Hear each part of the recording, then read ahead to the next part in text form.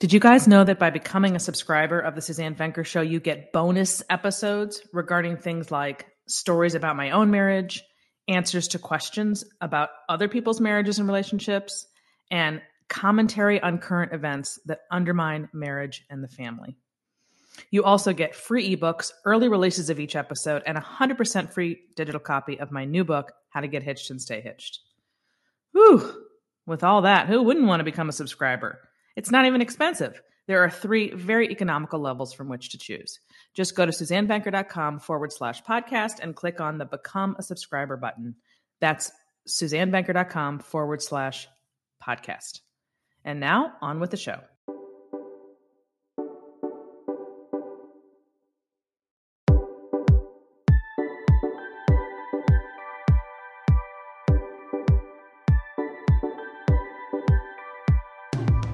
From the magnificent Midwest, it's the Suzanne Venker Show, where men and women are equal in value but wildly different by nature.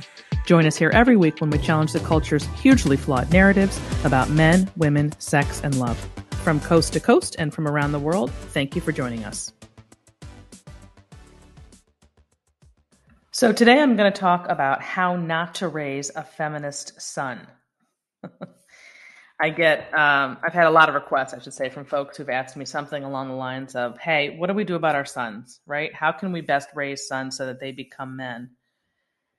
And there's just a whole slew of comments and from different social media platforms and emails that I get. I have chosen 2 to read to you. One from YouTube, one was a direct email from 2 women. To give you a gist of where I'm going with this, and then I'll get into it. This one's from Keisha. Hi, Suzanne. I keep encountering men who have dated a lot of feminist women. They seem to be used to masculine, overbearing women or women who don't even want marriage and children. But once they meet me, these men claim they want to get married and have kids. However, when I mention to them that I want a dynamic with traditional gender roles in that the husband makes the primary income for the family so that I can work part-time once we have kids, these men perceive that as being a dictator over their wife, and they say they want their wives to lead the family too. That's when you know you're dealing with a feminist man. I mean, I should say a man who's drunk the feminist Kool-Aid, let's put it that way, or who's been acculturated to the feminist mindset. I can tell they really have no clue what I'm talking about because they seem to have put little thought into what it takes to make a marriage with kids work successfully. I'm 33 and these men are in their mid-30s to early 40s. Explaining this to them is frustrating and annoying, and it's a big turnoff that they are feminist men without even realizing it. But since I'm older in the dating market, and it's tough to find men who even want marriage at all, I'm wondering if I should stick around and see if they'll come around and understand what I'm saying about a more traditional family dynamic, or if I should keep searching for men who haven't fallen for feminism. And then this one's from Carolyn on YouTube. It seems like males and females have both changed drastically.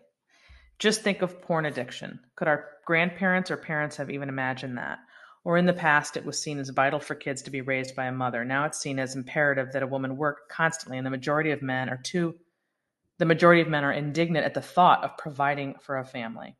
Too much equality and too much contamination by ideas that don't work.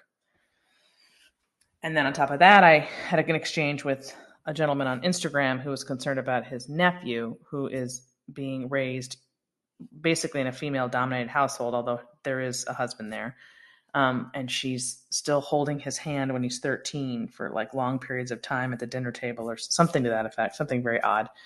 And he is just raised on internet and video games and whatnot, and plays zero sports. And this guy was wondering if, how unhealthy or healthy this is for a young boy. So that's just giving you sort of the idea of where I'm going with this. And there's just no question that young men, specifically millennial men, I hate to keep harping on millennials, but they're roughly around the age of 25 to 40 right now. And there's so much a part of the conversation, obviously, since they're having children right now, many of them.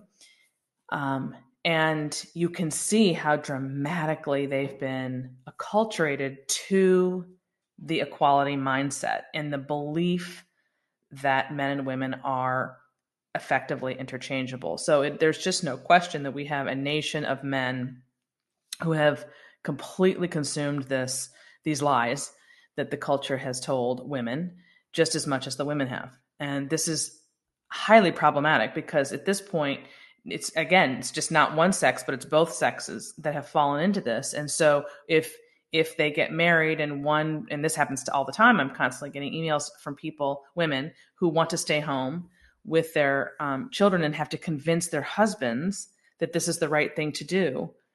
And that, or just to agree with that, family arrangement or what have you. This was completely unheard of, just as recent as in my day when I was having children, although I had them a little later in life because I was married before. So basically anybody, I don't know, under 40, over, let's say 40 or 45, definitely 45, would not be able to relate to this at all, because even though there were quote unquote working mothers in my day, and still are, of course, the whole mentality about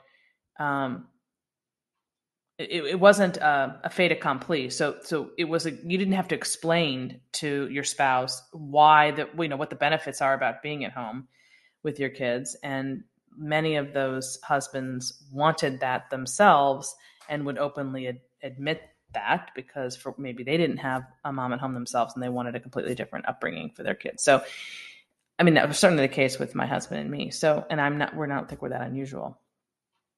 But gosh, you fast forward 15, 20 years and it's all different. It's completely different. And it breaks my heart that any woman in particular would have to be in that boat of having to explain to her husband that she wants to stay home. Now, ideally, and I've said this before, you should really be having this conversation before you ever get married. I mean, I'm continuously shocked at the number of people who don't iron out prior to getting married what the work and family scenario is going to be, because that should be discussed in the dating phase, really honestly early on. Because if you don't agree with what your family should look like, there's no point in even dating.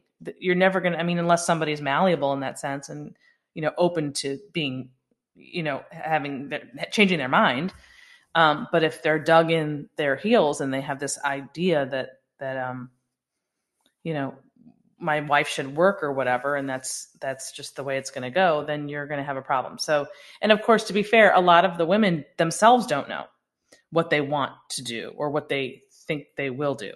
And because everything is so focused on money and career, they often find themselves in a pickle later when they, because they made the assumption that they would be, for example, going back to work and then realizing once they're holding their baby that they don't want to. And then you've got a major marital problem. You just do, if that person, it doesn't agree. And this can go the other way. You could definitely have husbands who want their wives to be home and the wife doesn't want to, but what is he going to do with that? Today you can't say to your wife, you can and you should, but in terms of the status quo, you can't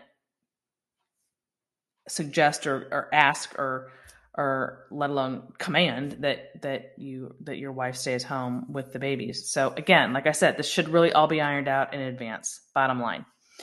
But because of this mentality that men have now absorbed, it's making it very difficult to date and to find a man who has not fallen victim to these lies just as much as women. And to that, I would say, if you're a woman who's up against the dating world,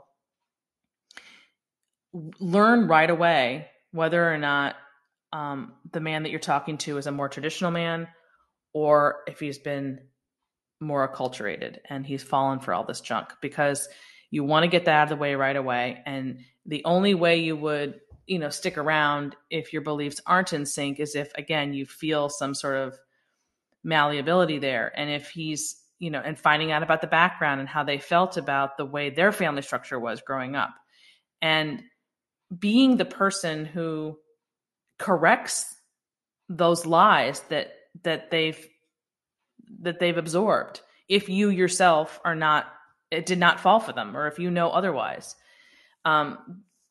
anyway, that's okay. So that's for the dating world. But the focus of this was really to talk about how not to raise a feminist son. Okay, so number one, first and foremost, be talking to your boys from day one about everything that they're seeing in the culture so that you can counteract it with the truth and the information they will need to be able to withstand the crap that they're being fed. That's number one, which means you as a parent have to be in tune with what they're being told. So you have to be engaged. You can't be off doing your own thing, obviously.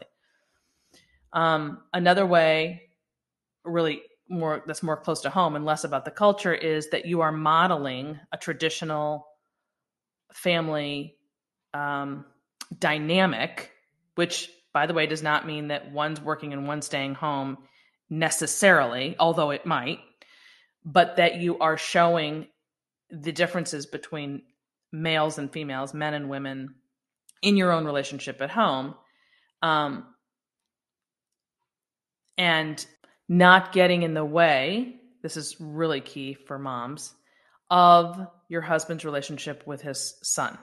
And I'm putting that very succinctly there because obviously it's your son too. But there comes a point in your son's life when the father is going to be more significant in terms of a role model than you are. Mothers are much more instructive and indispensable in those early years. But as a boy gets older, he needs the male influence more than he needs the female one. In terms of, he needs his mother too, but in different ways. But I mean, he needs the modeling of what it means to be a man. So this is, when I talk about not raising a feminist son, I'm really talking about married couples here, because the truth is, in single parent homes, which are greater than they've ever been in this country, there is no male influence. That's the problem. That's part of why we're churning out so many feminized men, because they're not exposed and they don't have to men, and they don't have a strong relationship with their dad. And so they've been primarily raised by their moms, which is, it's everything. If you're missing that piece, obviously you're going to be feminized. It's not like you don't even have to do anything wrong as a single mom to cause that to happen. It's just by nature of the environment. Now, that's not to say that there aren't divorce situations where the dad is still really engaged and has a close relationship with his son, but it is not the norm. It's definitely not the norm. So those people are, fortunate in that sense, those boys. But so I'm talking really about married couple families, not single parents.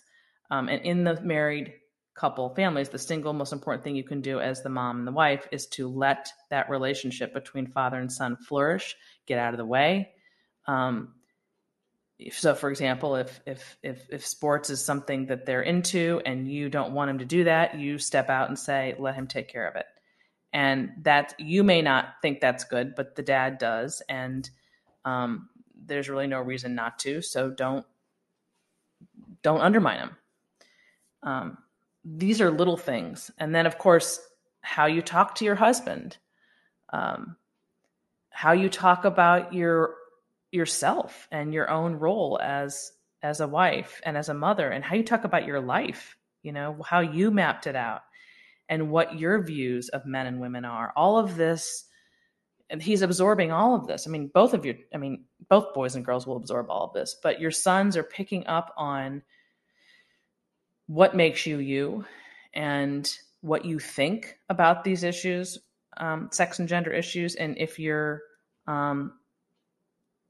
if you're of the mindset that men and women are not equal and should be, and, rah, believe all women, all that junk, that's going to come through, and he's going to pick up on that. And if you have if he loves you and he has a good relationship with you, he might think you're right, but, and then follow suit. But that isn't accurate. And so that's the way to help him become a man, is to embrace what's great about men and what's great about boys and how they're different from women and girls and how that's a good thing. And of course, he's not getting that anywhere from the culture, unless he was fortunate enough to go to an all-male school, which is extremely helpful. I highly recommend it. yeah, so basically you have to just be really, really proactive in a way that our own mothers didn't have to be with sons, because they weren't getting slammed from the culture left and right that boys should be girls and boys should be softer and boys are toxic and all of that crap. So it's 1,000 times harder to raise a son, to raise children, period, today, but to raise a son for sure. And so you have to be ever vigilant and aware and really purposeful about what it is that you're modeling and what your beliefs are throughout those years that you have him at home, and honor and respect his maleness every chance you get, and fight against the feminist culture every chance you get. And if you've done that, the more you do that, the more, and if you have a good relationship with him, of course, if you've established that part, he will be able to better withstand this idea that there's something wrong with him and he needs to become more like women, and that women are downtrodden and, should be working to produce an income their entire lives. Otherwise, they're not worthy, and all of the rest of the crap that comes their way. So, yeah, I hope that answers these questions that I'm getting about how to raise our sons in these times. It's very, very difficult, and it's been a little bit easier for me, obviously, needless to say, because of what I do. So, I can't use myself as a gauge, because it's just, there's no way he would have come out any differently than he has. My own son, but I have to think about this from, just the regular person who has a regular job and a regular life. And it's extremely difficult. And I wish that there was something more positive to say about that, but it's possible and it's doable, but you just can't. It's almost like you can't turn away for a minute, because there's some other crap that's going to be fed to your son, and you have to counteract it. So good luck. And that ends this hour of the Suzanne Venker Show.